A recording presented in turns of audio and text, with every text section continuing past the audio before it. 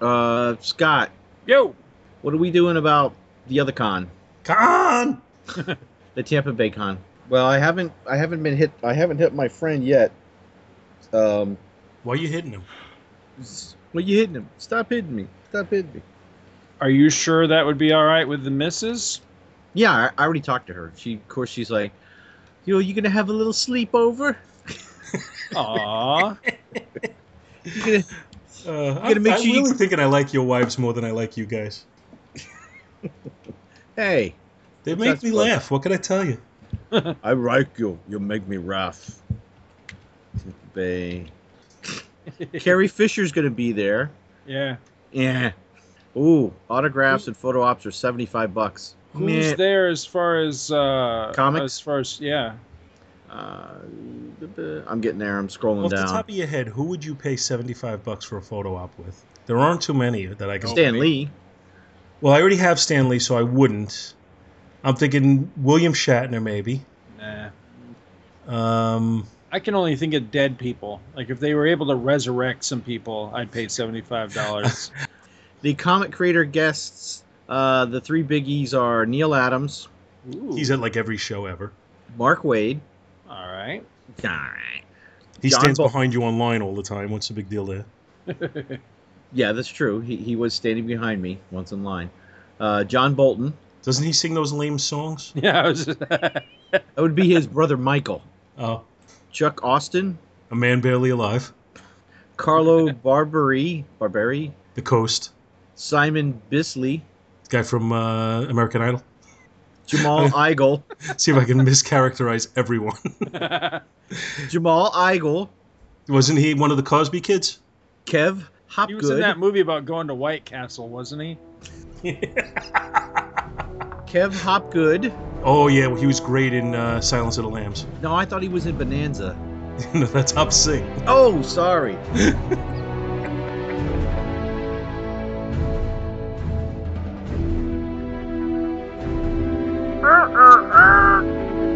Avengers Spotlight.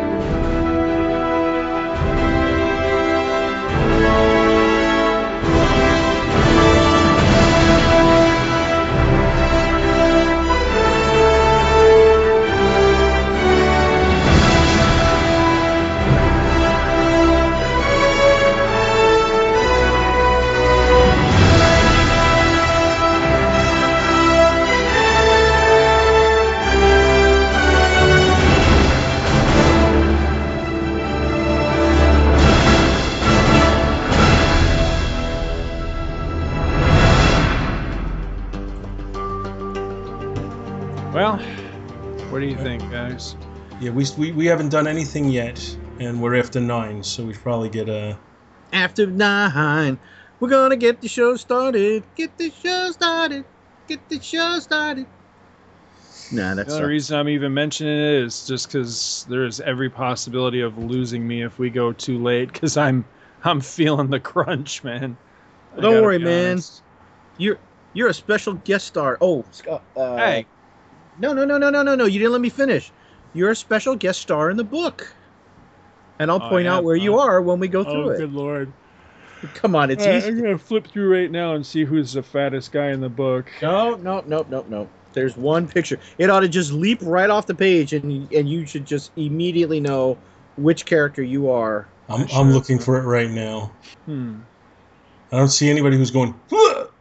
Oh, you are so close, Paul. It's not that guy on the bottom of page 14 going, yeah, with his toucan, is it? See, in my book, it's page 127, which means nothing to you guys. I'm the mysterious hand reaching out. Of what? We are doing 172, right? I am looking at the right book, right? Yeah, Yeah, I hope so, because that's what I'm looking at, too. it's towards the end. Towards the end. Yeah, I'm the mysterious hand reaching out. 4 pages from the end. Is it when Tirak goes, yeah? Close. Why don't you just tell us?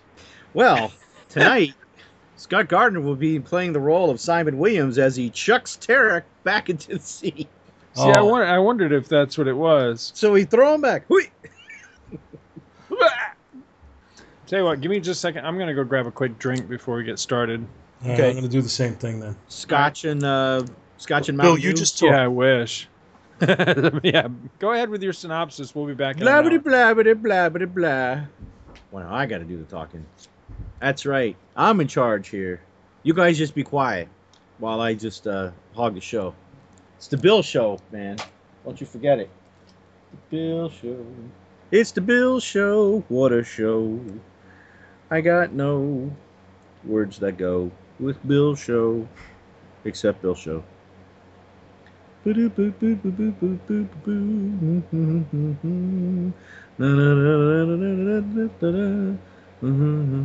Maybe I'll read this as SpongeBob this time. Okay, we did. Yeah, screw that. Won't be able to talk by the end. Kyrak. Oh. What? Yeah, this was the. I have to bring this up in the show. This was the cover that at Conjure a guy had done a reproduction of. It was like a 4 foot, maybe 5 foot tall painting of this cover. Really? Yeah, it actually looked pretty good. I think there was a picture back in the Conjure. Yeah, I think you had posted a picture of it. Yeah. He wanted like, I think he wanted like $400, and then at one point he was like $200, and I was like, no. You turned into Peter Griffin?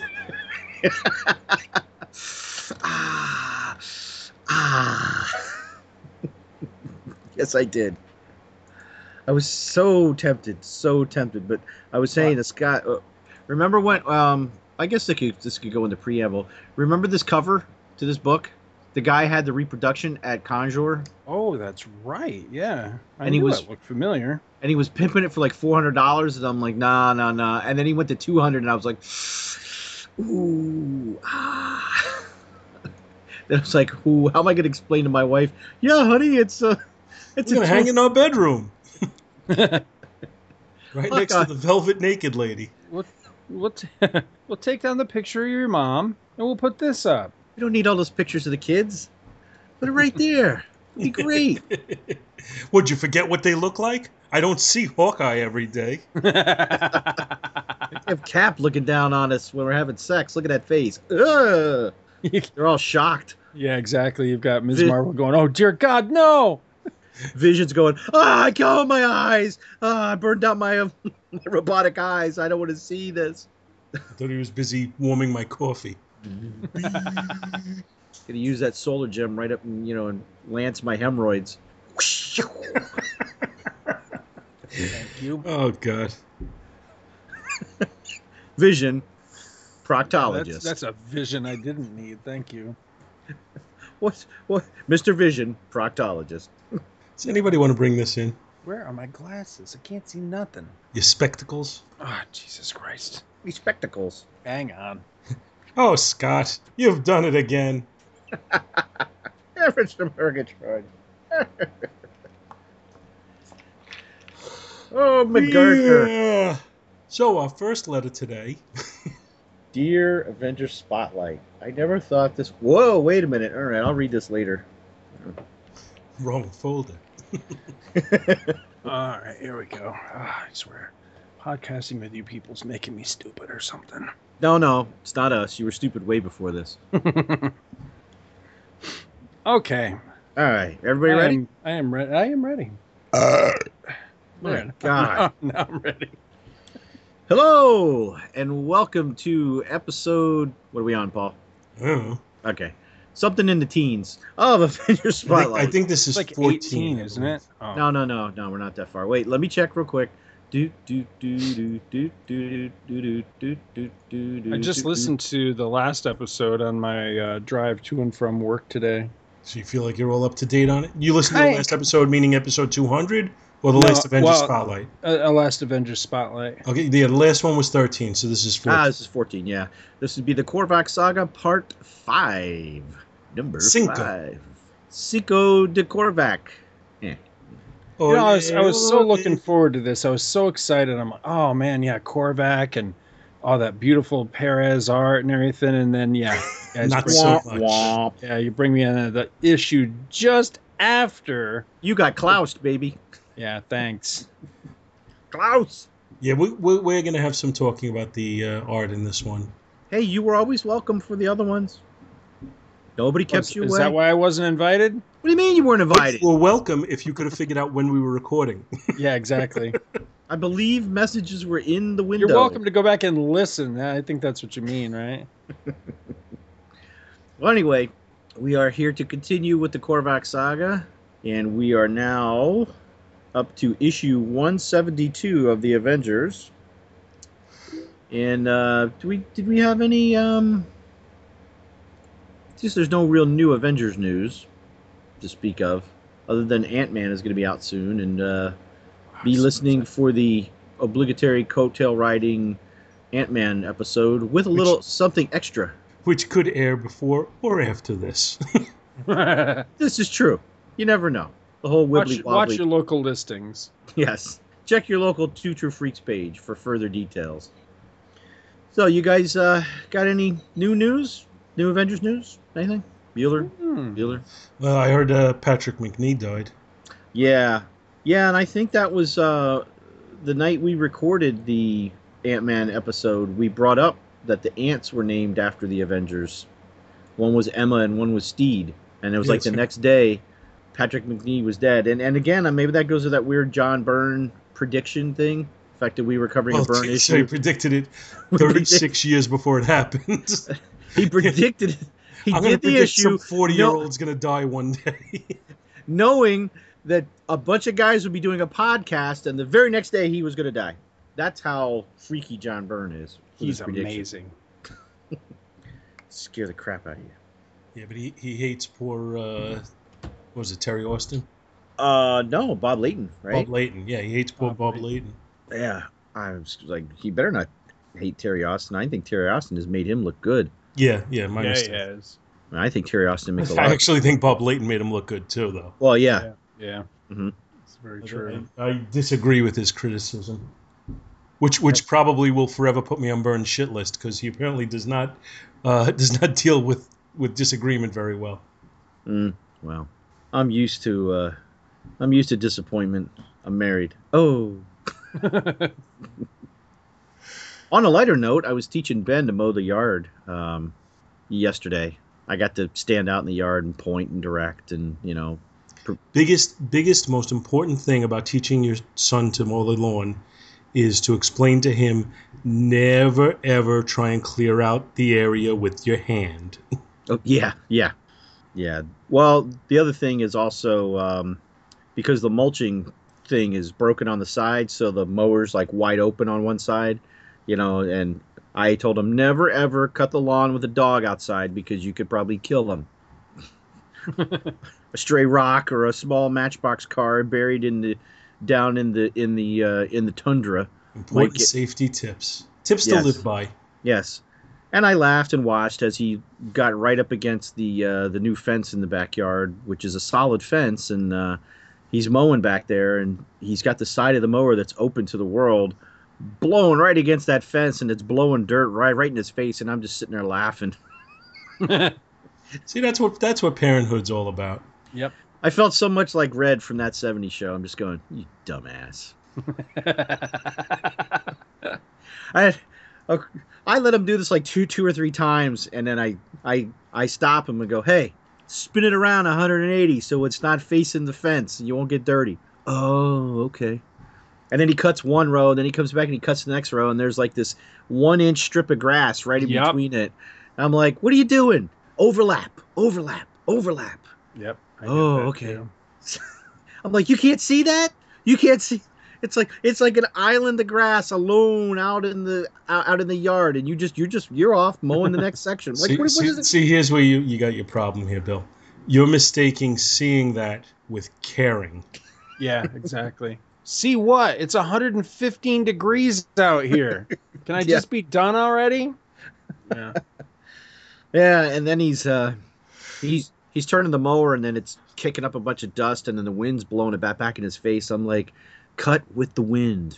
Like I'm the grass whisperer. Cut with the wind. Like when you fart. Cut with the wind. With the wind. You don't want that shit blowing back in your face.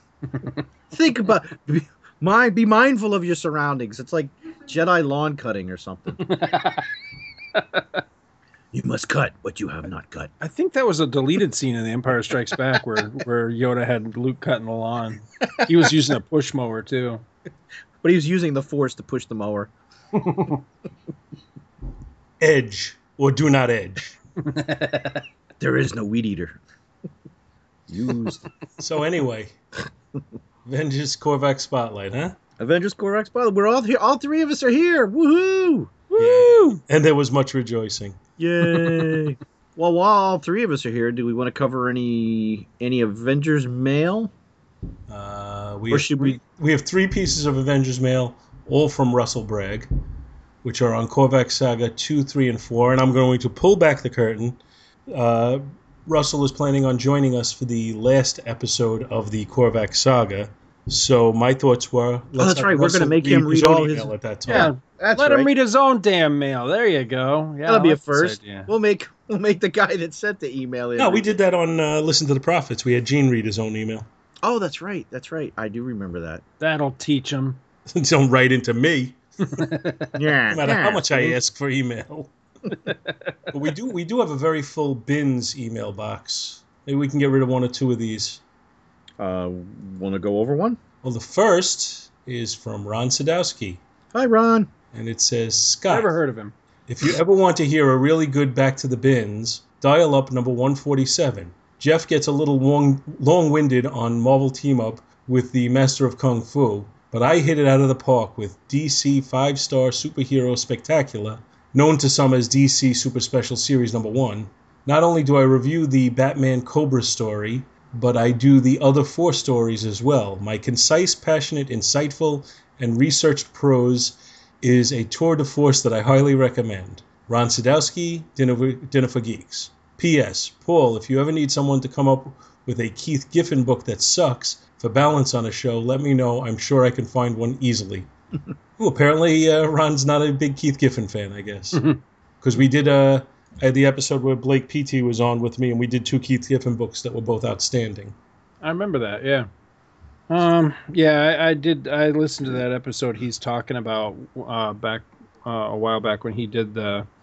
I was listening to it for the Cobra story that's in there, but Cobra! yeah, I cried myself to sleep for a week, Ron. Thanks. It's just he just beat me to it. That was one of those books I'd always wanted to talk about on a show, and when enough time goes by, maybe I'll do it at some point. Because yeah, that's one of my all-time favorite Batman stories. Is that saga? It was actually meant to be the story that's in that book was actually meant to be the next issue of Cobra. It was like Cobra number 8, I think. But Cobra got canceled, so the story got recycled and got not reprinted, but printed in that book that he's talking about there. But yeah, that's some great stuff because the art in that, I think it's Mike Netzer, I think, and oh man, it's awesome. Really, really good stuff. I like that a lot. It's like I think it's like the last 2 issues of Cobra, and then it wraps up in that Cobra story in the book he's talking about. Good stuff. Yeah, Well, it was. Well, don't worry, Scott. We've got the Celestial Madonna just waiting for you. We won't do that without Thanks. So the next piece of email, if one of you wants to take it, is Chris Franklin's doctoral thesis on Back to the Bins number 190. you. I wasn't even on that show, apparently. I mean, I could read it since I have no dog in the fight, if you like. I don't You think. could read it because I don't want to. Well, I don't think Scott's got the email up anyway, do you?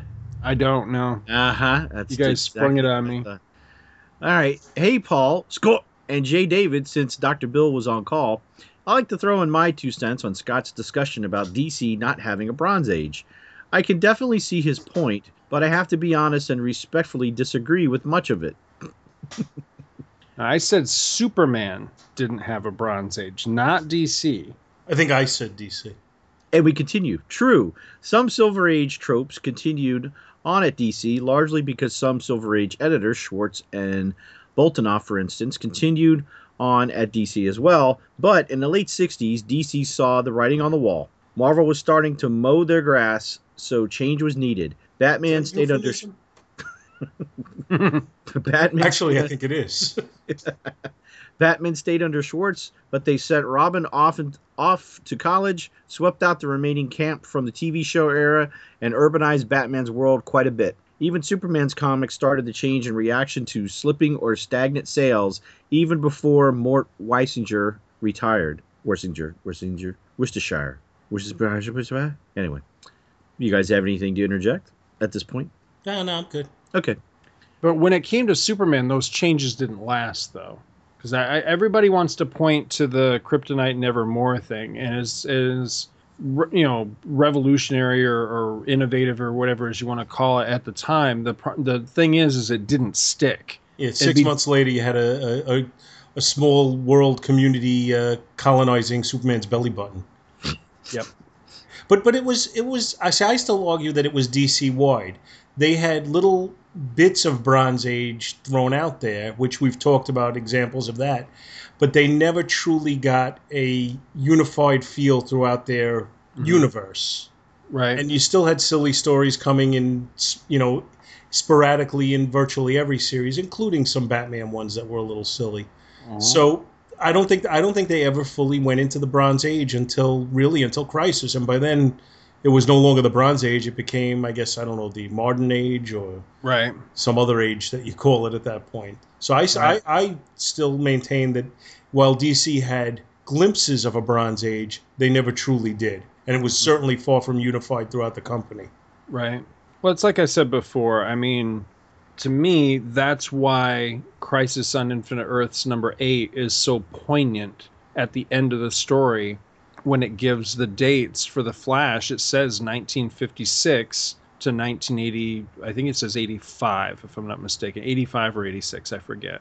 And I think that's the reason why they did that in there, is that it was showing that not only is this the death of the Flash, but this signifies the official end of the Silver Age of comics. So that to me is that's a big indicator that DC itself was acknowledging that we didn't the whole Bronze Age thing doesn't necessarily apply to us. I mean, like I say before, I was really referring to Superman, but I think you got a great point, Paul. I think that a valid argument could be made that it could apply DC wide.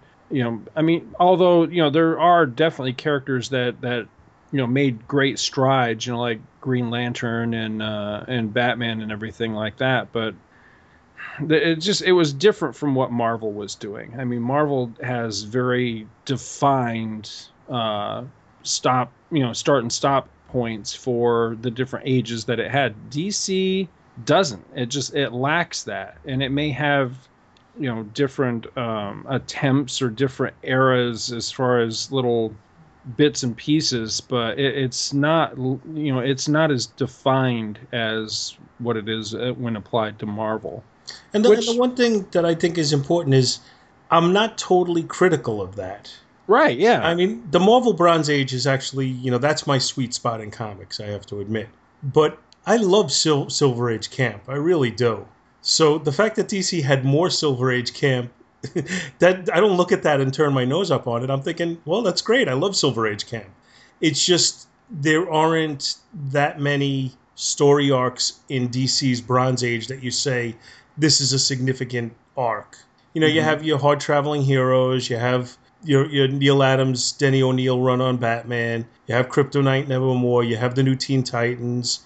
And it starts getting a little thin after that. I mean, we covered a book in Flash where they had a little bit of a Bronze Age run. But that was following some incredible silliness, just a few issues earlier. Mm-hmm. So, again, there's glimpses of the Bronze Age, but there was no consistency to it at all. Well, the other thing that I think hurts that argument, for Bronze Age at DC is that, if you're going to point to some of these things and say, well, look, here's where, it started to change and get more, more mature or more serious or whatever. To me, what makes the Marvel ones different from the DC ones is whether you backslide or not.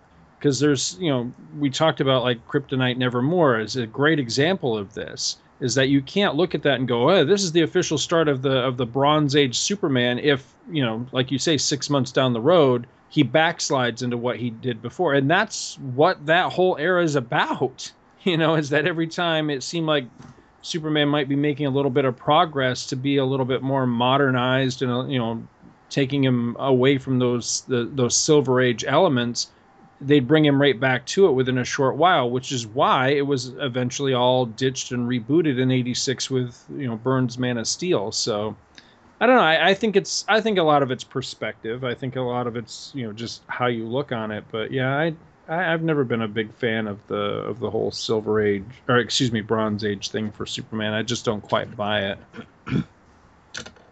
Bill? Doctor? Well, we would continue. Plus, you can't overlook the arrival of new blood at DC. You had Dick Giordano come over as editor from Charlton. He shook up a lot of stodgy existing books, Aquaman and Teen Titans, for instance, and introduced a lot of new concepts. Neil Adams' greatest impact was at DC, revitalizing Batman, Green Lantern, and Green Arrow, and radically changing DC's house style by drawing nearly every cover for the first several years of the 70s. Writers like Denny O'Neil and Steve Skeets brought a counterculture ambiance to the shirt and tie crowd running DC. All these changes were put into place as the Donenfelds and Jack Leibowitz, who ran DC from the 30s on, stepped down and had handed over the reins to Carmine Infantino. He gave books to fellow artist Joe Orlando, who recreated the mystery titles whole cloth, mimicking the old EC titles in a more sanitized manner. The success of the mystery books eventually crept into nearly every DC title for a time, with the superheroes constantly encountering the supernatural. Meanwhile, Joe Kubert interjected modern sensibilities about war and peace into DC's many war books. Shall I continue? Please. Sure. Okay. On the other hand, I feel like Marvel in the early 70s was desperately trying to hold on to that Marvel age feel that had made them so successful, and therefore kept a good chunk of their comics in Silver Age stasis for a time. The urge to still adhere to the Kirby house style of 60s can be seen in titles like Fantastic Four and the early issues of Conan. Artists like Rich Buckler, who Scott met just recently and got some things signed, began as Kirby clones. Yes, new writers came in with new voices, but they found those voices after aping Stan Lee as best as they could for the first several years. In fact, there has been much written about how Stan preached the illusion of change to the incoming writers to maintain the status quo. The Marvel style was still in effect, whereas DC had thrown away their house style when old writers like Gardner Fox and John Brome walked away for various reasons. Just my take. I honestly think both companies changed enough to warrant a new designation in the early 70s, but other than Marvel's own horror craze beginning, I think DC went through more changes than their competitor, at least at the beginning of what we call the Bronze Age. I think mid-decade, DC had reverted quite a bit, just see the Batman family issue, as Infantino scrambled to find any way to beat the competition, whereas the Young Turks started to really inject some changes over at Marvel. I appreciate discussion and the chance to write in and offer a counterpoint. Now on to the comics. Like Scott, I picked up Spider-Man 1 and thought the same thing. That's it? Yes, this is truly the beginning of decompressed storylines. McFarlane's excuse is that he was no writer. Not sure what the modern day excuse is. Well, we all think he was no writer, so that's not a problem. Scott, I recommended the DC Showcase Presents Robin volume. I'm also a big fan of Dick's Teen Wonder Years, and this book is chock full of Robin solo stories, most of them from his college years. You get Grell, Irv Novick, and a young Rich Buckler on art. Chores, great stuff. That Bat family story sure is, well, bat crap. But it's kind of fun. Totally nuts, but fun. That doughy Batman is a redraw of Nick Cardy and I believe Murphy Anderson's Superman on the cover of Shazam #1. It does look like that. Yeah. Chris Franklin of the Supermates podcast and the Power Records podcast. Now, that Batman family story, though, is another example of what, Scott, you were talking about with the backslide. Because that came after the Neil Adams, Denny O'Neil Batman. Mm-hmm. And while we had fun with that story, it still was kind of silly with the ghost of Benedict Arnold attacking them. You know, it was a Silver Agey kind of concept. Maybe only just a little bit modern because of the horror aspect of it that the Comics Code might not have let them do earlier. But other than that, it was kind of silly as far as the concept went. So I think it's an example of that I backside. respect what Chris is what he's going for and what he's saying, but I mean, I don't know. I mean, I've given this a lot of thought because this has been one of those things that's kind of bugged me for a long time. When I read it in different trades and things, and back issue magazine and all that sort of thing. Every time I see it applied to DC, but particularly to Superman, it's always just kind of bugged me because to me, what defines a comic book age is when there was a moment that you can point to and go, okay, this was the official start of this because this is where things change. This is where a new innovation come along or a new idea or whatever that changed, the character or the medium or the company or whatever, and they went in a different direction at this point. And so it's a clearly defined, line of demarcation that went from the old into the new. And I can't think off the top of my head really of anything with DC that does that except possibly for, say, New Teen Titans. And really, New Teen Titans has that because it's very Marvel feeling in a lot of ways. It was a very modern book for what DC was writing. So, I mean, there are certain examples that you can point to, like New Teen Titans. I think what Levitz and Giffen were doing on Legion of Superheroes is another one.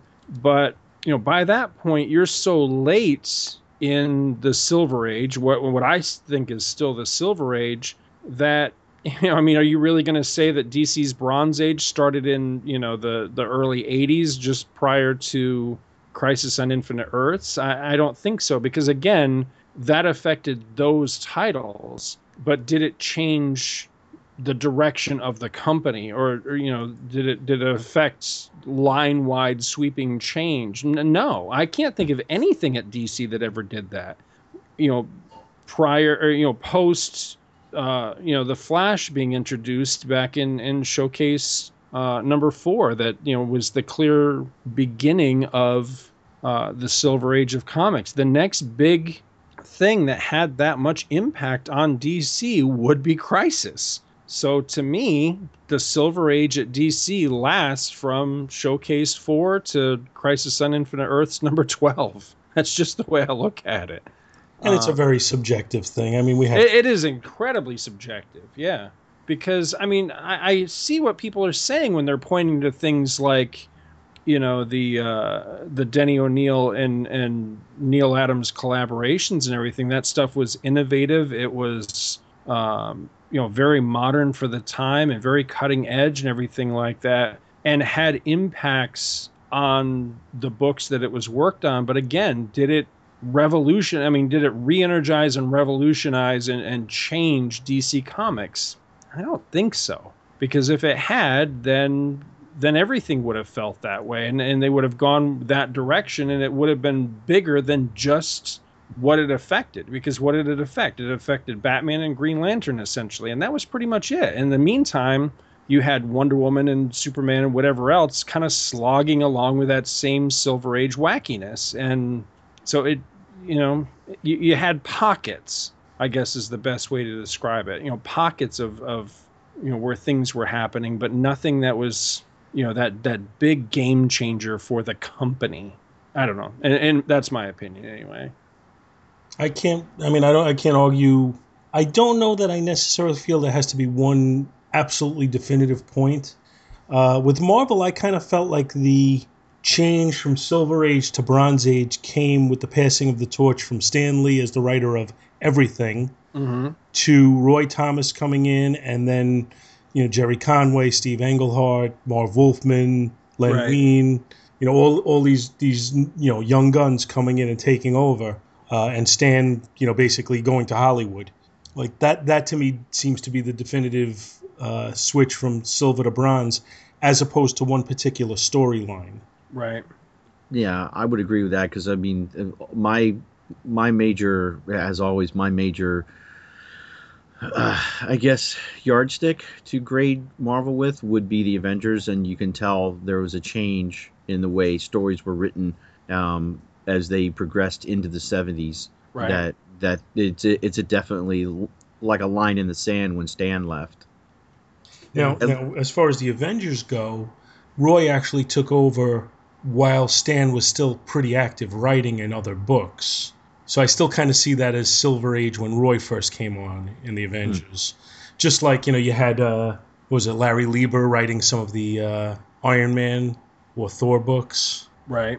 Stan didn't necessarily write everything, but he certainly had his thumb on everything until he stopped writing, which was probably right around 1970. Right. And that's, to me, that's the start of the Bronze Age, and it's also kind of marked by just an influx of new titles at that point too.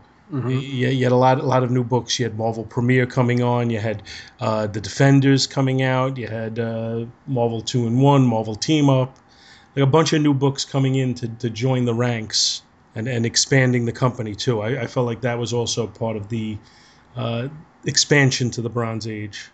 Right. Well, yeah, because if now with more writers, there wouldn't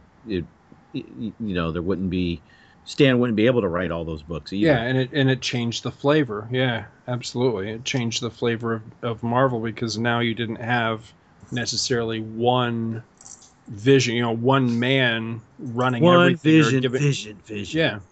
And then the other thing, if you think about it, that changed a little bit of the flavor of what you were getting was the softening, as opposed to the elimination, of the Comics Code Authority, where all of a sudden you started seeing an influx of monster books, with Tomb of Dracula and Werewolf by Night and Frankenstein and the Mummy and Morbius appearing and all these different characters and a lot of them in the mainstream books as well. So things got a little bit darker there as well. Mm-hmm.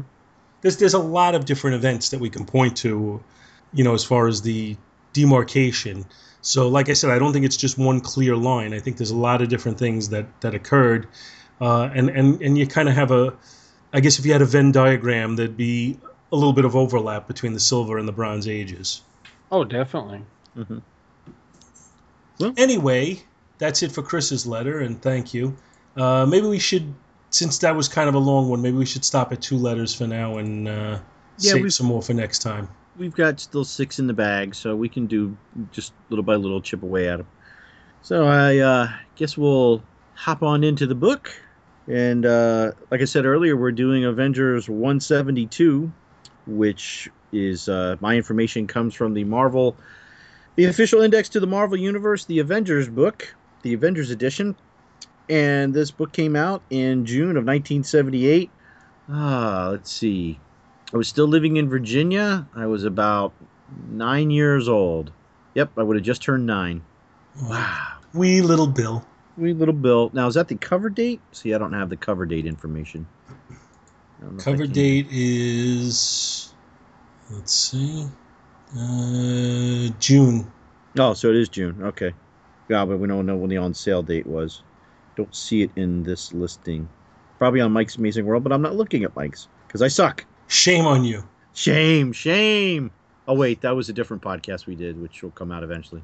That was the Game of Thrones podcast. Anyway, we have our cover. We still have our buddy George with us. Yay! George Perez! Yay! And Terry Austin. And it's a magnificent shot of Hawkeye ready to loose an arrow as the disembodied heads of Captain America, Captain Marvel, or actually she was Ms. Marvel, I believe, at this time. The Vision and the Beast look on at something. And at last, the long-awaited return of Hawkeye, Holocaust in New York Harbor. And, as I said, the cover credits are Mr. Perez and Mr. Austin. However, inside, things have changed, and we have bid farewell to Mr. Perez. And, I know, and there was no rejoicing. And we now have our inside credits are Jim Shooter as the writer and editor, Sal Buscema is pencils, Klaus Janson is inks, Denise Wohl is letters, Phil Rachelson is colors, and Dan Crispy is, he did the cover letters. So, and our synopsis goes like this, and no, there will not be any Arnold synopsis this time. Hawkeye returns to an empty Avengers mansion, leaving the front door open behind him as he investigates. Moments later, Federal Agent Gyrich arrives, furious to find the door ajar. When the Avengers return, they are overjoyed to see the long-absent Hawkeye, but alarmed when he tells them that he subdued a red-haired intruder. Damn gingers.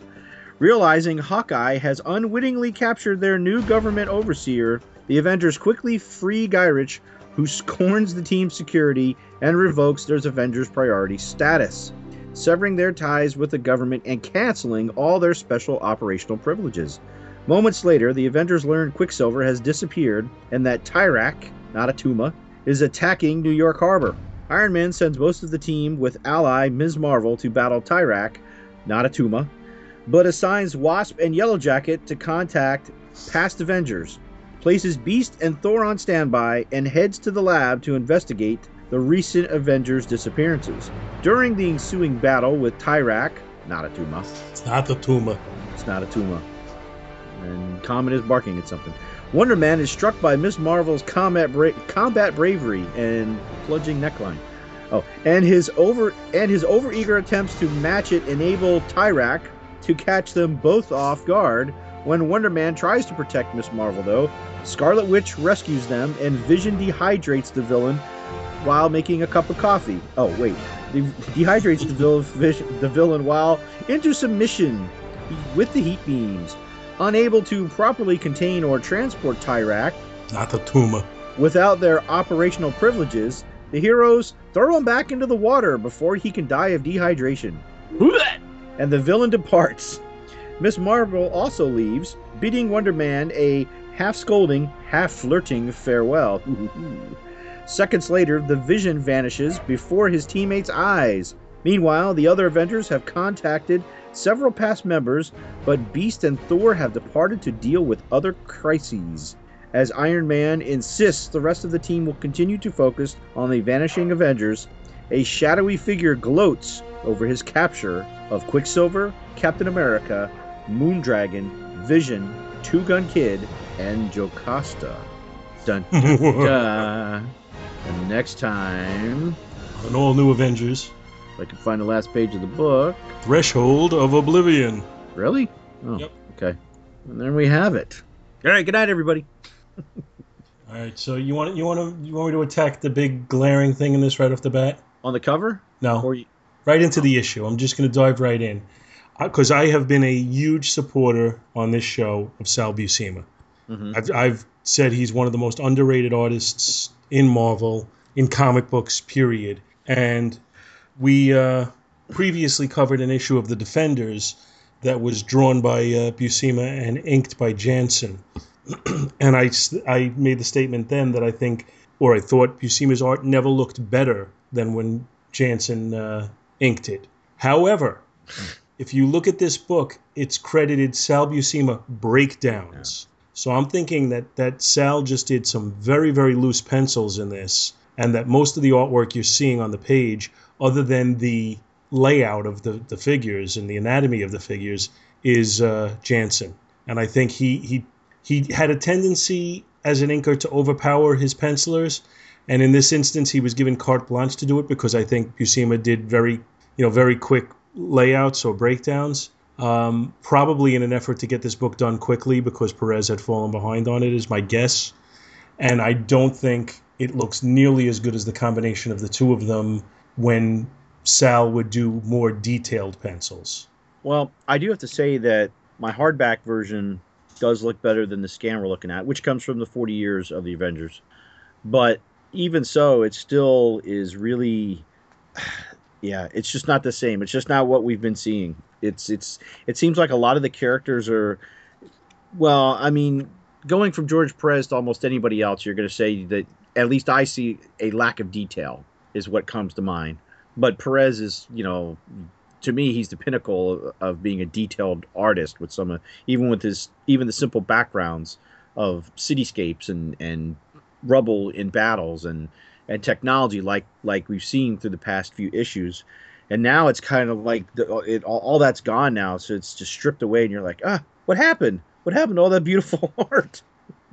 Not that this isn't is I mean this isn't bad, but it's just not. It's not what we've been. It's not that delicious steak we've been eating, and it's like all we got left now is the freaking asparagus. Well, in my opinion, there are a small number of artists that I consider to be the absolute greats in the comic book world. For me, that's John Romita Sr., Neil Adams, Jack Kirby, John Byrne, George Perez, and after those five, I'm not sure I include anybody else at that level. You might be able to name one or two that I might say, okay, yeah, and grudgingly put them in there. But those are like the icons for me. Mm-hmm. And anybody else following them up is going to be a drop down some. I mean, we've talked at great length about how much we love Rich Buckler. I mean, I think his artwork is enormous, but I don't think I think it's still a step down from those guys. And I don't mean to say that as an insult to him, but I mean to say it from the point of view of even an artist who I love doesn't reach that level. Mm-hmm. So, when you're following up George Perez, it's going to be a problem. Yeah. I mean, it's not bad, but it's just not. And it's in some spots it just doesn't seem as consistent. Like some shots look really good, but then others just kind of just fall apart, and don't seem to maintain the level of the art through the whole book. What do you think, Scott? I was actually doing What are you doing? Your taxes? I was looking to see what else Jansen was doing right around this same time to see, because I had thought that I had spotted some Gene Colan influence in this. And it's funny because the next couple of things that he did, immediately following this book, at least in publishing order anyway, were Howard the Duck 25 and 26. But that comes after this. Directly prior, and again, this is in publishing order. He was all over the place with different people. Now, he had been working with Colan. Or no, you know what? No, never mind. I was going to say he had been working with Colan on Howard the Duck, but I'm looking here. Howard the Duck 21, which he's credited as the inker on, is not Gene Colan. 20 is. So, I mean, but he'd been working with other people. Anyway, I'm really torn on the art on this because, yeah, it's not George Perez, but setting that aside for a moment, when you open up the book and you get that splash page of Hawkeye, walking in the door of Avengers Mansion and everything, I kind of like this because right off the bat, I can see what I'm going to get. It says, breakdowns by Sal Buscema and finished art by Klaus Janson. I'm gonna take a moment. I'm actually gonna pat myself on the back a little bit because I think I've grown a lot over the years from where I started as a comic reader as a kid. Because these are two guys I couldn't stand when I was a kid. If I picked up books by either one of these guys, I would more than likely put it back. But now I really have come to appreciate both these guys. And a lot of that came from just different things I've seen them work together on over the years, especially on some issues of the Defenders that they did that I really, really like. Even to this day, there was a great Defender story, and I couldn't tell you which one it was, that had a great cliffhanger ending where the Hulk was stuck as the Hulk, and he was going to be the Hulk for I forget what Doctor Strange said at the end of it. He was, basically saying, congratulations, team. Now the Hulk will be the Hulk for the next, however many days or whatever. And I can remember as a kid that being a big, like cliffhanger, like, ooh, what's going to happen now type of thing. And it was, it was their art that really sold it. And that I love the way the Hulk looked. I like the way the team looked. So revisiting this, kind of takes me back to things like that. But I do see also an inconsistency in the inking in certain points, because in certain points in the book, the inking is very strong. It's very thick, maybe even a little too thick in places at the very beginning of the book, like on page 3, where the Beast looks just a little too inked. There's just a little bit too much black in him. Mm-hmm. At the top of the page where the Avengers are looking at the defeated Ultron, that looks a little bit too heavily inked. But then you go just a few pages beyond that, and all of a sudden it goes from very heavily inked to very loosely, like, I hate to say it, but almost looks like Vinnie Coletta, because it's almost like detail's been removed, because it's very, just very kind of light and breezy on both the pencils and the inks. I'm looking specifically at the scene where the Vision is fighting whatever the hell this guy's, Tyrak Nadatuma.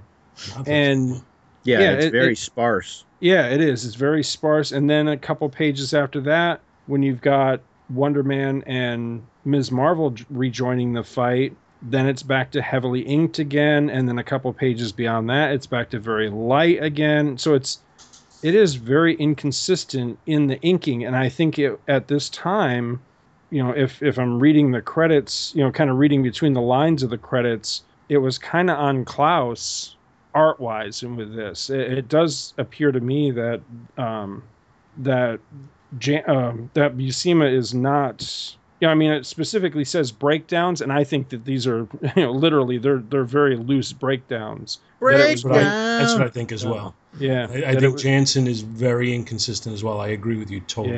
Yeah, because we go there's some like panel to panel. Okay, when Wonder Man throws Tyrak into the water, the panel where he goes to pick him up, there's all these buildings behind him. They're on a dock. Next panel, you got Wonder Man and Tyrak and a yellow background, and that's nothing. it. Yeah, and nothing else. Then you have him landing in the water. Then the next one, you have everybody's head, no background, just blue, just a picture. Right. And there's a lot of panels in here that are just a group shot with nothing behind them but a color. That's it. Yeah. And that's just kind of disappointing. And some of that may be due to a time crunch to get the issue out. Right. Like I said, they may have been expecting Perez to do this book, and he might have fallen behind, and now all of a sudden they're behind schedule. And they might have had to scramble to get Buscema and Janson on it. So I don't know if they could take the total hit on this. I do give Buscema credit because the storytelling, the pacing, all seem to be very good. Yeah. So and the anatomy all looks fine. There's nothing in here that looks particularly wonky as far as anatomy goes. So I'm thinking Buscema did his job well on the breakdowns, but maybe it was too much to ask of Janson, or maybe he just didn't have enough time to really, give it his best shot. I'm not sure, but it's definitely not Janson's best work. But I'm thinking, okay, you've got this book, it's steamrolling right along. All of a sudden, you lose, the big guy. You lose Perez. Who do you replace him with? I'm thinking Buscema and Janson ain't a bad combination, to replace him with. I mean, during this time, who else might they have gotten, on short notice to bring in? John Buscema and Tom Palmer. Yeah, that would be a good one. It reminds me of when Perez fell behind on the first run of New Teen Titans, and you had to have Kurt Swan come in and do an issue. Oh, God. Yeah. Yeah. Kurt Swan. I love Kurt Swan, but I don't want to see him picking up a Perez story. Yeah, I couldn't think of a worse person to succeed. Because, I mean, that to me is, you talk about your old guard and new guard. There you go right there. That's a beautiful illustration of that. Yeah. And I don't know anybody, even hardcore Swan fans, I have heard go, yeah, that was not a good issue. And it's not.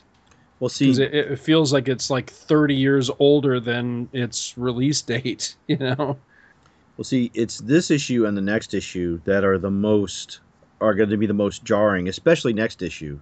Because next issue, there was multiple. It was like an all hands on deck. Right. Which again is probably speaking volumes about the time crunch. Right. Yeah. Well, it even says that in the credits on that one here. You've got, it's still Buscema on the layouts, but the inker is credited as D. Hands, which was Marvel speak for, we had a bunch of guys contribute to this one. Yeah, and you can tell because it changes page to page. Because you have Pablo Marcus, Winslow Mortimer, Bob McLeod, Jeff Rubenstein, Dan Green, Rick Bryant, and Klaus Janson, and they're all credited as D. Hands for the inks in the next one. Yep. Yeah, it's and we'll definitely get more into that one. Yeah, with that one is definitely page to page. You're like, oh, okay, different artist here. Right. Even I can pick those out. But that said, I like the art. I really do like the art quite a lot. I don't have any complaints with it, other than I wish it was a little more consistent. But there's actually some panels that I love. So I mean, I don't dislike it. It's just it needed a little more refinement that it got. Yeah, and maybe I started out a bit on the negative. I mean, it's still a good issue, but it was just a really big change from what we could see in the past, like 4 issues. Right. So we miss George. Yeah. See, I'm a little harsher on it than you though, because while I like aspects of the art, the inconsistencies throughout the book I found bothersome. It really did take it. It took away from the story, which I can't say that it did when I read the story when it was new, but I was more forgiving of it then, and I wasn't reading it with a critical eye as I'm trying to now. Mm-hmm. Right. So, well, why don't we look it over a little from the start here and kind of take it through a little bit? Because I agree with you right off the bat that the splash page is very nice. Mm-hmm. And it looks even better in the hardcover. It's got the very heavy Klaus Janson inks, but it's supposed to be him walking into the dark building. So it kind of looks like what it should at that point, I think. Now, how long has Hawkeye been away from the team at this point? Because I remember a time where the Avengers go to Hawkeye, and Hawkeye was working as head of security for some company. I think this is in the issue, if I'm not mistaken, this is in that ROM issue. I mean, the ROM cover issue, like pick 2 Avengers, they're going to rejoin the team. Isn't that in that story? And a couple of the Avengers go to him and ask him to rejoin the team, and he kind of shoots them down. And then as they're about to walk out the door, he shoots an arrow that has a Playboy pinup on it that has he's written the word yes on it or something to that effect. You know what I'm talking about? I'm not, it sounds vaguely familiar, but I'm not sure. Yeah. I remember that scene because that was just an early issue I got as a kid. That seems like that's not too many issues from now. So it seems like Hawkeye, was constantly, well, Hawkeye had joining and leaving. Yeah. I think he took his leave of absence when him and the Two-Gun Kid went out to kind of go across the country. Yeah, that's around issue 142, 143, around there. Right. Yeah. So he's been gone for a while. Then he's been gone a couple of years. Then. Yeah, I'm scrolling back to the book here to see where he must. You're just looking at the cover images, but yeah, he had been gone for a while. Yeah, I see him here in 133. He was on the cover, and then he was in 134. He was in 135 because it shows. I think it was 143. That's cool. So it's it's probably about 2.5, 3 years in real time. Right. Mm. And the cover is interesting to me because it's true to the story. It's a scene that actually takes place in the story, but it's a little misleading because it gives you the impression that it's going to be a point where all the other Avengers have fallen and it's Hawkeye, doing a final stand up against some villain, which would lead you to believe that Hawkeye is ultimately going to be the one who's going to defeat the villain that they're up against, which is not the case. Right. Mm-hmm. So it's a little deceptive in its own. Well, it does just say at last the long-awaited return of Hawkeye. It doesn't say he saves the day. No, it doesn't. But I think that's still the impression you get from it. To me, this looks like you're going to deal with a Hawkeye almost solo story, with floating heads around him through the whole time. Hawkeye's back, floating heads, and that cap head on the cover, doesn't it look a little Starlin-ish, Jim Starlin-ish? He's got that elongated face look to him. I mean, it's because he has no body. He's all chin. I got no body. Boosty bop, diddy bop.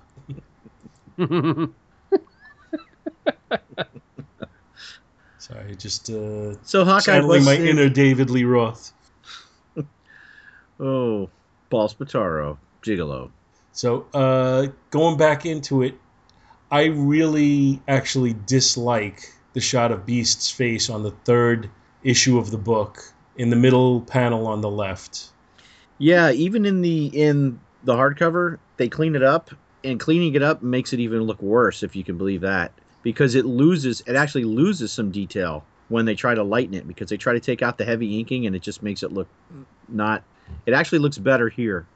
Well, the inking on his right cheek really looks bad to me. Like he took a sock to the face. Pow! Right in the furry blue kisser. And then you go right below that. The What's her name? Sister Jude almost has like a sock puppet face. Hey Jude, You must leave here immediately. don't be a nun. Oh, that just I got nothing. I'm all tapped out on song.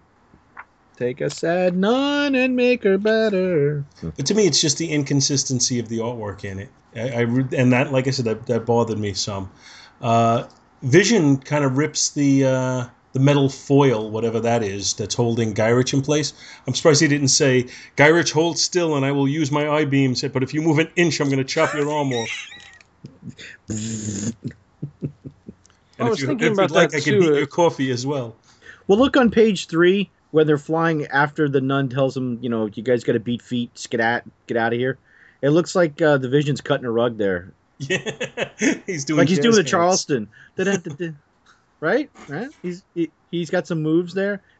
Everybody else is in a good flying pose, but he's got his hands out to the side like he's sashaying off into the air. Whoosh. The coloring is also a little off on him there. Oh yeah. He's got there's no difference between the green and the yellow. All he has is his whole body's green and his face is like red Pink. or orange. Yeah. Yep. That panel you were talking about where the Vision is ripping the metal foil off of Gyrich. I've often thought in stories like this where you have a super powerful being and just a regular person that's like tied up or something. Like Superman would do this all the time. He'd find Lois Lane tied up and he'd just walk over and just rip the ropes off of her. I always thought, ow?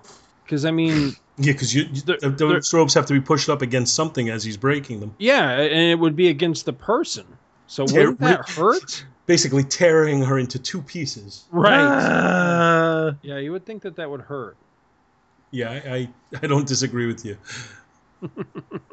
Gyrich lays a smackdown. You've been served, bitches.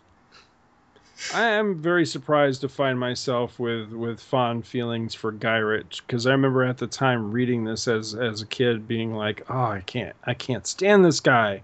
But then looking back on it, now you are him, because that would be you walking in. Who the hell runs the security around this place? I just walked right in the front freaking door. Meanwhile, you'd walk in and Chris Honeywell would be laying there sleeping in the control room. It'd be like he wouldn't even be there. He'd be down the street at the movie theater or something with Scott 2.0. It'd be like it would be like you walking into where they have Walt's head on ice. You people just let me walk right in here? Just walked right in. Oh my God, it's Walt Disney. And then we'd see all these pictures up on Facebook, and then Scott would never be seen again. And there'd be a new addition to the collector's collection. Shh, you're not supposed to know it's a collector yet. Shh. Oh, shh. What do you think of that last panel on page 10? The Iron Man face? Yeah. That almost has a little bit of Bob Layton-ish to it. I like it. Yeah. It's got the... Because the lines. The Zipatone lines. Mm-hmm. Mm-hmm. Yeah, I like that. And I like the the gleam at the top of it. It's that he's in shadows with just a little bit of light hitting him. Yeah, I think that's an effective shot. I agree. Mm-hmm. But now, like if you go up to the panel just above it, where he's saying, "No, wait a minute," that one there's really not a lot of detail there. It's just kind of washed out. It looks like Tuska. But to continue going on to the next page where they start descending on the ship, I think that's a great camera angle. Yeah. Mm-hmm. Very, very effective. Very dramatic. Because basically the ship is about a quarter of the way over. One side of the top deck is right, even with the is touching the water, and Tyrak is being shot at by the Coast Guard, and he's banging on like one of the main smokestacks, as Ms. Marvel is she's carrying Hawkeye underneath his armpits. Her hair is friggin' ridiculous. What is up with that hair? Well, she's flying, so her hair's blown back. That's really not a bad... God. Well, come on. That was kind of a style of the time. Not to have it blown back like that, but the way she is when she's not flying, that was a style, that was a contemporary style at that time. Right. Yeah, that's like and then you figure it's the wind is turning it into kind of a Deathbird / Wolverine look. Wolverine, yeah.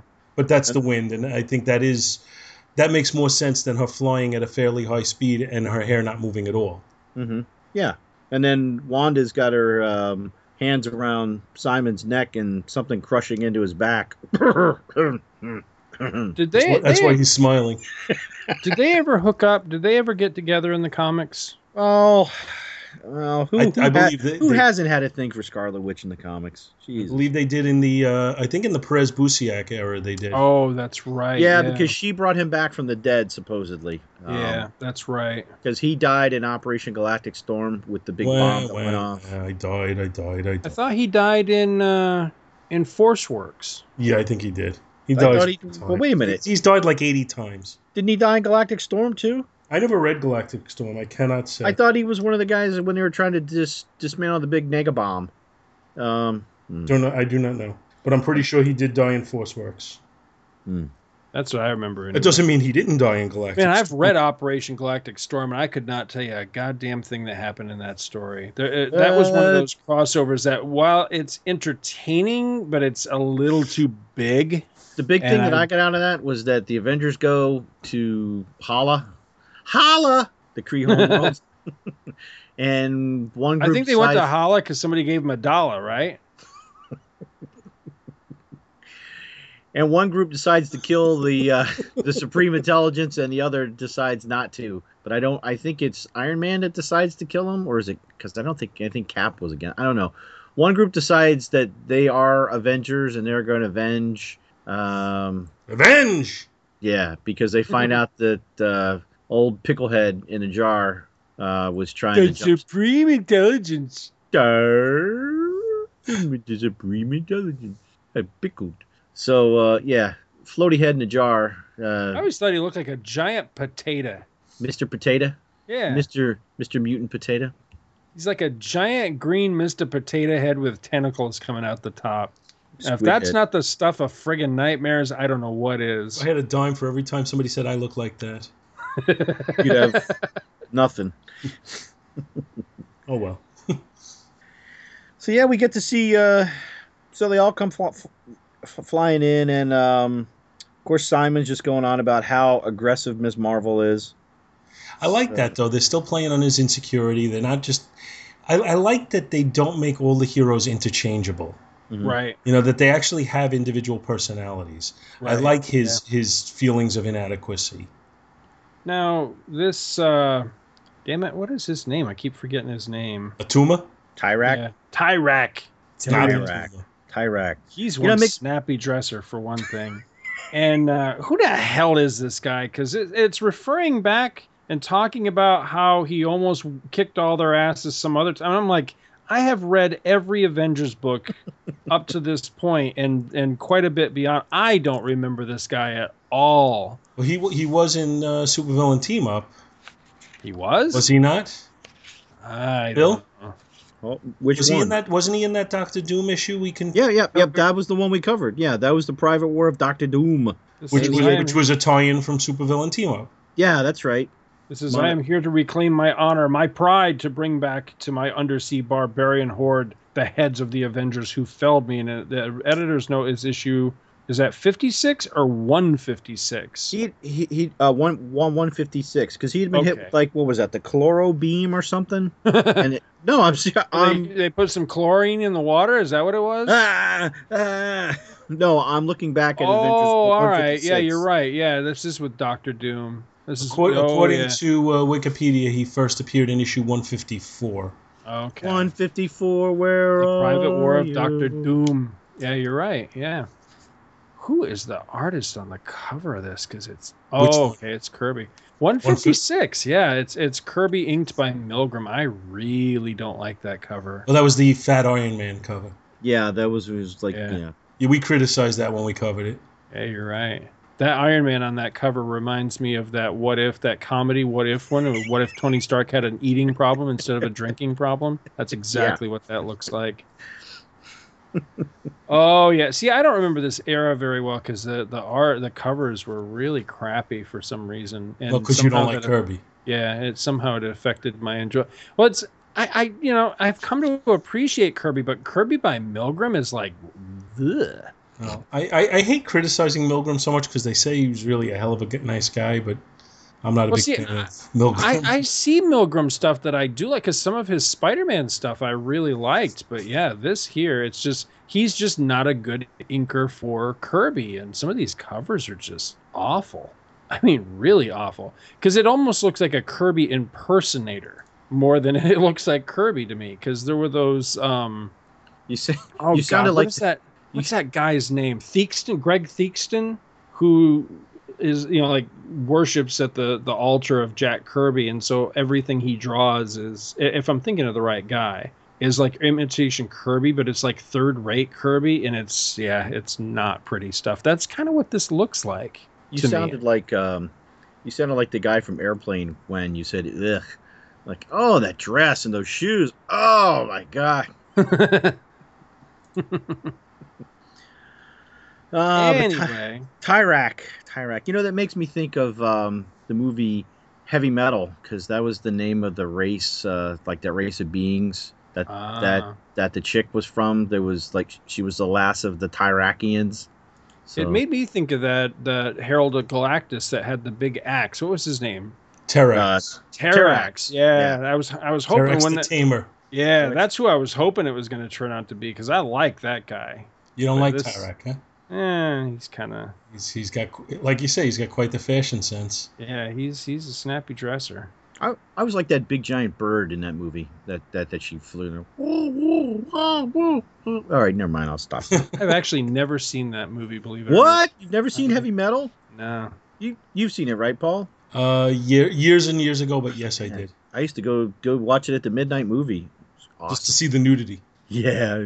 Yeah, I was just gonna say, Cartoon if I could just see it and like turn the sound all the way down and put a different soundtrack on, I'd probably enjoy the hell out of it. What? Yeah, I There's don't some like- good. Oh man, I don't good like art in that. Anyway, this isn't a heavy metal podcast. Thank God. You have to get Tyler for that one. So, So I also like the we were talking about Wonder Man and his insecurity, and I like how he his diving into it bungles things for him and Ms. Marvel. Although I really don't understand how that works. Like how did his coming in there? What is this? Your strength is truly impressive. You alone might have had a chance against me, but your blundering attack merely left you and the woman vulnerable. How so? I really don't understand. Yeah, I don't know. It's, Like what about her being behind him at the moment that Wonder Man punched him made them more of a vulnerable? I don't know, but yeah, because he punches him, and the next thing he's got him by the throat, and he's got his MC Hammer sunglasses on there, whatever those are. Please, Hammer, don't hurt him. Tyrak. Oh, that was the name of MC Hammer's second album. Yeah. Or Tyrak? was it his first? I don't even know. No, I think it was his second. I don't Was know. that his second, No, maybe it was the first. I'm not sure. or was that one of his songs? No, I think the second was Too Legit to Quit, Too legit. which really scares me that I even know this, considering how much I hate rap. But Stop. Hammer time. Ding, doo, doo, doo. And Scarlet Witch says, "Okay, it's time for the jazz hands." I really like the way Tyrak is defeated too. He's dehydrated. Oh, a little parched. Get some water over here. Yeah, they're all Hot. freaking out that he's What? gonna die. It's just somebody grab him a bottle of Gatorade. He'll be all right. Why don't his eye beams just kind of burn through his head instead of dehydrating his whole body?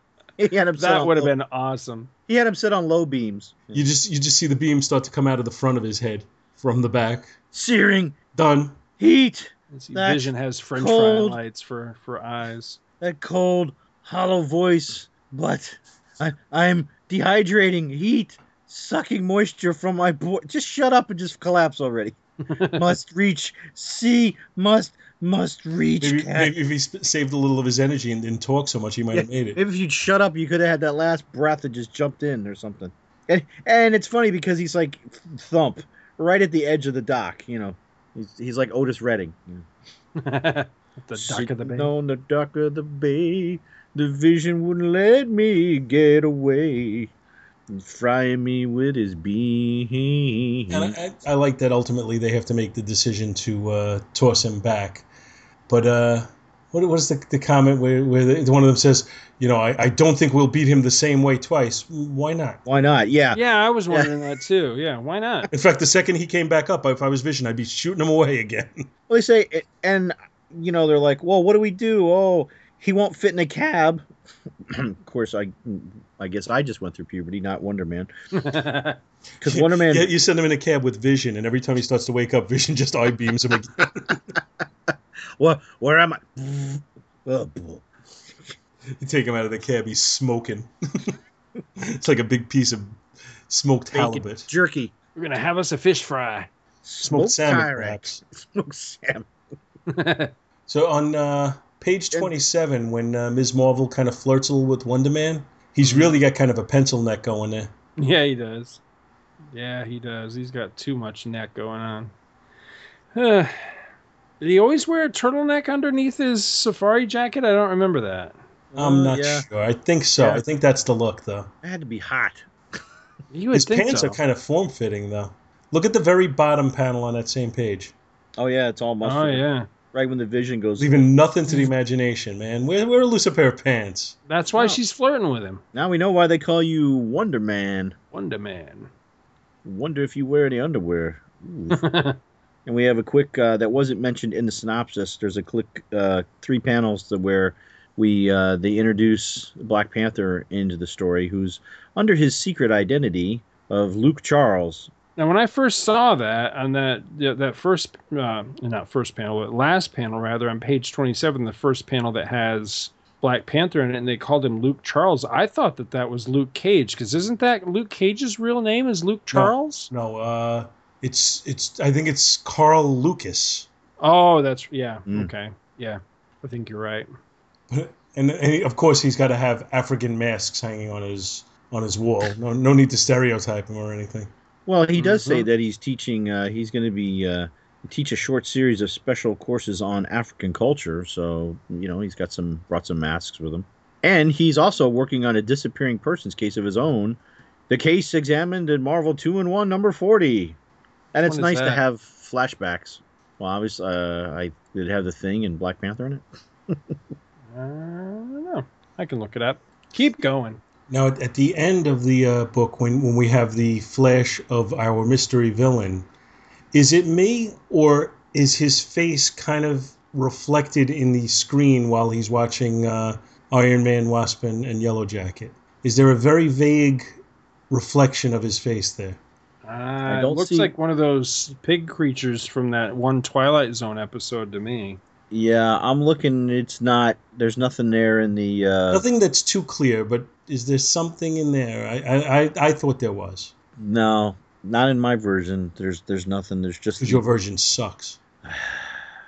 Not to be Marvel harsh. 2-in-1 number 40 is Thing and Black Panther. You called it. Well, I just figured it would be because he said, because he's a Black Panther and he's referencing that book. Yeah. There's a lot of references towards the end of the book. We have a reference to. Because the Beast took off, so they reference Marvel Team Up 69 and 70. Because Thor actually is also in Marvel Team Up 70. Thing is Marvel Team Up 69 is Spider-Man and Havoc. Who are they fighting? Because then at the end of that, the Pharaoh. They're fighting the. It starts off the Pharaoh and it ends up the living monolith, and then Thor joins the fight. The living monolith. Hey, at the end of the last episode, you guys were talking about taking solicits from the listeners on stories to cover. Mm-hmm. I'll throw one out there. That Marvel graphic novel of the Avengers fighting the living monolith. I friggin' love that. Oh, the one where I'd be up where for that. he ends up out in space? I think so, yeah. Yeah. I always wanted, oh God, I can't remember, but I always wanted a poster of the cover of that because it was the living monolith. He was huge. He was like Kong size, and he's like punching. I think it's the Twin Towers, isn't it? Yeah, I think you're right. No, I don't think it's specifically the Avengers. Isn't it all of? Yeah, it is a lot of the New York heroes, but it's primarily the Avengers, if I remember right. But yeah, now that you say that, yeah, it is not specifically the Avengers. You're right. Yeah. Oh, there it is. I think it. Okay, I think it's Revenge of the Living Monolith. Right. And oh my God, he's punching he punches one of the Twin Towers right in the middle. Yeah, that's what I knocks thought. it down. Because it always reminded me there's a poster that's very similar to that for the 76 Kong movie. There's a poster with Kong doing something with the Twin Towers. It always reminded me of that Living Monolith cover. What is that? Marvel graphic novel? Which one is that? Is that Number like 17. 17. Yeah, I just take There it a look is. here. Yeah, I love that. So who's Oh, it's written by David Michelinie. I forgot about that. Mark Silvestri and Jeff Isherwood with a art team on that. I never would have guessed Silvestri because I don't typically like his stuff, but I do like that book. But yeah, that's a great cover. Yeah, that had it had the Fantastic Four, Avengers, Spider-Man, and the Hulk in it. So yeah. Yep. The New York based. Yep. Good stuff. Sorry, So- didn't mean to derail us. No, that's fine. No. Well, I mean, we kind of hit on the finer points of the story. Anybody have anything else to add to this one? I thought Okay. it was really cool that when you get the little cathode tubes at the end that are holding the Avengers in them, one of them is holding Two Gun, and I just think that's cool as hell. I totally didn't remember him being in this story. I just think that's neat. Well, yeah, I mean, because technically he was an Avenger, but I think it's cool that you've got, I mean, this is at a time when the Avengers are so incredibly diverse to begin with. You've got, the living legend of World War II. You've got an Inhuman or not an Inhuman, but a mutant, and you've got, an android, and you've got the robot lady. You've got Moondragon, and this cowboy from the 19th century. It just cracks me up. It's so diverse. I love it. The more diverse, the better on super teams. I love stuff like this. yeah, because him and Hawkeye had been bebopping around, having a good time, Yeah. riding trains. High on Any- cocaine. Hi. Casey Jones, you better watch that. You better watch your speed. I was looking at something not long ago that had backup stories of Hawkeye and Two Gun bumming around, and I'm trying to remember where those were and who did them. I want to say they were Neil Adams, I think, but I Really? can't remember now. But man, I don't that think was... I've ever seen those. Yeah, I'm trying to. I'll dig around and see if I can find that to refer you to it, so you can take a look. But oh man, it was really nice. If that's who it was, I can't remember who the artist was now, but it might have been Neil Adams. But really cool looking stuff. All right, so is it time to give this one a rating? Sure, go ahead. All right, I guess I'll go first. I really like the cover. I think it's well composed. I think the color palette kind of complements itself. I think it's striking. Not quite at the iconic point, but really, really solid. I'm going to go with an A- on the cover. The interior art, I like the breakdowns. I like the pacing. I like the storytelling. I don't like the inking. I think it's inconsistent. I think there's a couple of spots where it rises above that, but there are too many spots where it doesn't. So I'm going to say a C+ on the interior art. Story-wise, I think it's pretty cool. I think there's a lot of things going on here, a lot of character moments, and still slowly progressing the story forward, even though we have no Korvac in here. But we're still moving towards that inevitable Korvac conclusion. So I think it's well written. It's still got a slow burn going. I'm going to go A- on the story as well for overall a B+ on the rating. You want to go, Scott? Or you want me to go? Go ahead. Cover, even though it's simplistic, it's still. I almost bought a $200 version of this cover. I was so close, but if I could have swung it and figured out how to explain a 5-foot painting of a George Perez cover, I have to give the cover an A. I love the pose of Hawkeye. Of course, I just like Hawkeye as a character. The interior art is a little, it's up and down. There's a few spots that it's really bad, but a few others kind of make up for it. So I think the interior art, I'm going to give it a probably a B-. and the story is still really good. It's really tight. We kind of had a one-off adventure, but we've been following the plot threads of Guy Rich, and now they've lost all their ties to the government, which is going to tie in rather hysterically in a few more issues along the way. And after this series is done, it kind of also evolves a few things in the Avengers roster too, as well. And although we didn't get any Korvac, we're still addressing the disappearances of the Avengers, which may or may not, in a roundabout way, tie in the Korvac. We'll just have to wait and see. So I'm going to give the story a as well. So pretty much B plus, A minus for me on the book. Cool. I'm not near as enamored of the cover, unfortunately, and it pains me to say that because it's two of my favorites on this cover. You got George Perez and Terry Austin, but I don't know. There's just something about it that's wonky to me. But I do like the Hawkeye portion of it. I mean, it's iconic for that image.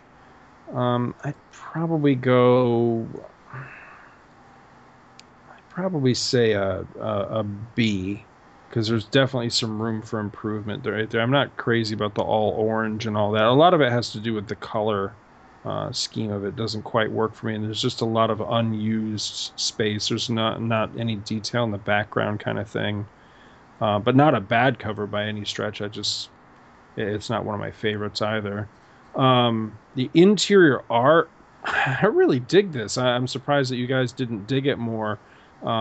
There's definitely problems with the inking, and I suspect that the printing process itself may have also hurt the book a little bit. And some of the color choices may have as well, because some of the coloring, it looks a little muddy. So it's hard to tell, is it muddy inks or is it muddy coloring, or is it a combination of the two that makes the art, that hurts the art a little bit in some places. But I do think there is some inconsistencies in the inking itself. But overall, I mean, I really like the team of Sal Buscema and Klaus Janson. As a matter of fact, I'm not much of a fan of Klaus Janson. About the only time I really do like him is when he's inking Sal Buscema. So I'd have to give it I'd say, honestly, I think I'd say about a B+, because I really do like the interior art, but there's definitely room for improvement in here with that art. Story, I think I'd give the story a straight up A. I really enjoyed it. I have great respect for Jim Shooter as a writer. I think he understood comics in a way that few other writers really have, of the latter generation, those guys that came in after, Stan Lee and Roy Thomas and kind of were that next generation of writers. And Shooter for me is right up there with, say, like Roger Stern, who's one of my absolute favorites. Right up there with Stern, right up there with Michelini, and some of those other guys that I really like. So I like this. I mean, this to me this is really my era of Avengers. I came into Avengers not long after this. As a matter of fact, I think some of the earliest Avengers comics I had as a kid were coverless copies of the last few issues of this Korvac saga that we're going to talk about. So, as we get to those, I'll mention which ones they are. But this roster of the Avengers is just, this is really my era of Avengers. I really like this. So a lot of this was just, a walk down memory lane. I really enjoyed it. But I like the story overall. Even with the weak-ass villain, I still enjoyed it quite a bit. And I think that Shooter was really good at being able to juggle stories and ongoing, plot threads and romantic interests and just all the different things that were going on with all of these, with these different characters internally. And as Paul said before, giving each character their unique voice so that it wasn't just dialogue that anybody could say. And I really appreciate that. I like that. I know that that's not an easy thing for writers to do on big team books, but of course, this is Shooter's strength. He started out doing Legion of Superheroes, and you'd be hard pressed to find a team bigger than the Legion of Superheroes. So he was well practiced at that sort of thing by this point. So I forgot. Did I rate the story? I think I did an A. Yeah, I really like the story. That's it. I guess that's our coverage of issue 172. Did you get that link that I sent you? I Yeah. found where Yeah. that story was. I remembered what it was. Is not long ago I was going through and using Mike's Amazing World to find more stories of some of my favorite artists that I may not have seen or noticed before, and I found this story in the most unlikely of places. It was actually Marvel Tales, the reprint title that reprinted old Spider-Man stories. Marvel Tales number 100 actually had this. To my knowledge, it's the only place this story was ever printed, and I don't think it's ever been reprinted. And it was just a short, several-page story of Hawkeye and Two Gun Kid called Killers of the Purple Rage, which is a take on Riders of the Purple Sage, and written by Scott Edelman. But the art here, this is why I sought this out, it's by Mike Netzer. The guy's real name is Netzer. Back during this time, he went under the name Mike Nasser, Nasser, but his real name is Netzer. And he's still around, still does art from time to time, and inked by Terry Austin. So, I mean, again, you've got two of my absolute favorite comic artists. And even though Hawkeye's in the story, it's essentially a Western. And really, really great stuff. And I mean, like I said, I was just amazed to find this in Marvel Tales of all places, because Marvel Tales is, it's a Spider-Man reprint book. So really odd. I found it by doing a Google search, and I can't give you the whole address here because it's way too many dashes and stuff in it. But if you just do a search for it, the site overall is called divergensofthegroovykind.blogspot.com. If you search around on there, you'll probably find it. And it kind of looks like, if I'm not mistaken, I think this it does. It reprints the story in total right here. It's just a 6-page story. And all 6 pages of the story are here. You can take a look at this for yourself and see how beautiful the art is on this and why I'm so enamored of Mike Nasser. The guy was a hell of an artist. Well, the opening page where they're on the horses and the ground opens up and the horses are rearing up and they're falling in the hole. Those horses look awesome. Isn't that beautiful? A lot of people can't draw animals. They can draw people, but they can't draw animals. Yep. Isn't it gorgeous, though? I love this guy's art. I wish he'd done more, because he really has a relatively small body of work. He really did not do a lot of stuff. And I'm trying to remember what the hell it was that I discovered. I want to say the thing I discovered him on, I believe, was that Cobra story that wrapped up, the Batman story that wrapped up the Cobra story. That was referred to by Ron, at the beginning of the episode in the email segment. I believe that was the story where I discovered him, because how he drew Batman in that issue is just fantastic. Because it's somewhere between like Neil Adams, a little bit of Jim Aparo, and like maybe even a little bit of Rich Buckler thrown in there. I mean, the guy was a powerhouse, and if he had done more art, I think that he would be remembered right up with those guys today. But unfortunately, he didn't do much before he got out of comics for a long time, and then he ended up coming back. I want to say this was in the 90s. He came back under his real name of Mike Netzer, and he's still a great artist. But as happens, his art changed, and it just doesn't look the same anymore.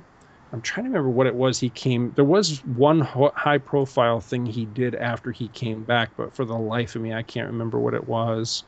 I want to say possibly Armageddon, one of the sequel Armageddon book, Armageddon 2000, what was it, 2001, I think was what it was called. I think maybe possibly one of the sequel books, but damn, for the life of me, I can't remember. This is testing my brain muscle way too much. Brain hurts. With his brain. You gave the website though that you shared with us. Did you provide that? Yeah. It's called Diversions of the Groovy Kind, all one word, .blogspot.com, and if you search around on there, you'll find it. It's Bring On Backups, Hawkeye, and Two Gun is the keywords to look for on that. But yeah, beautiful artwork on there. And why is it called Killers of a Purple Rage? Well, you'll have to find out, because somebody, the villain, might be purple. And he might be a man. Let me see here. I want to look real quick.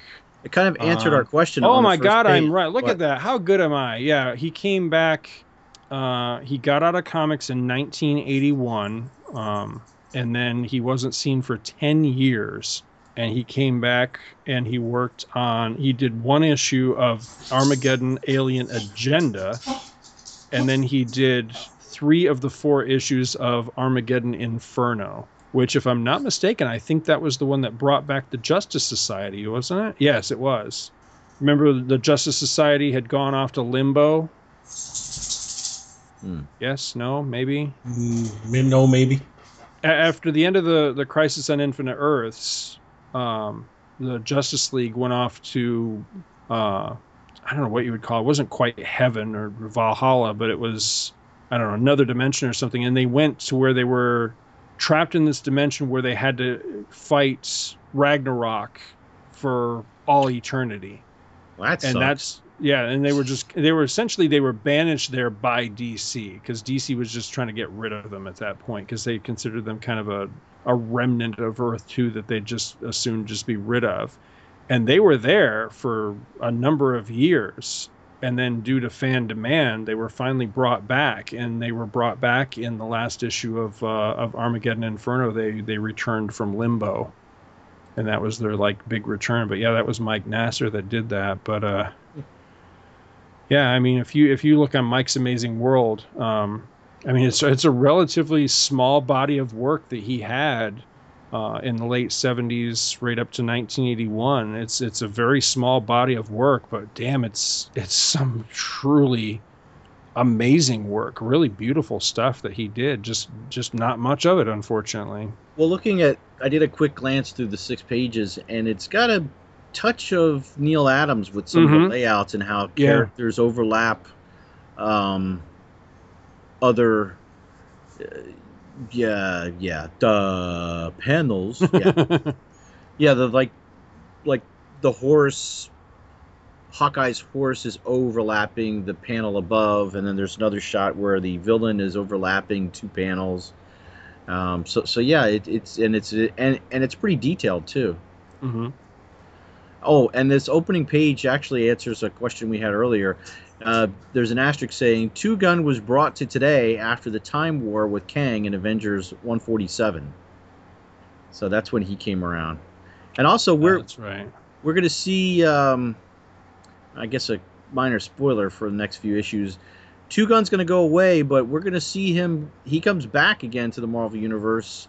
He comes back in West Coast Avengers, and I believe he comes back again at another time in She-Hulk, like in the 2000s. Yeah, he did. Yeah. So he'll be around.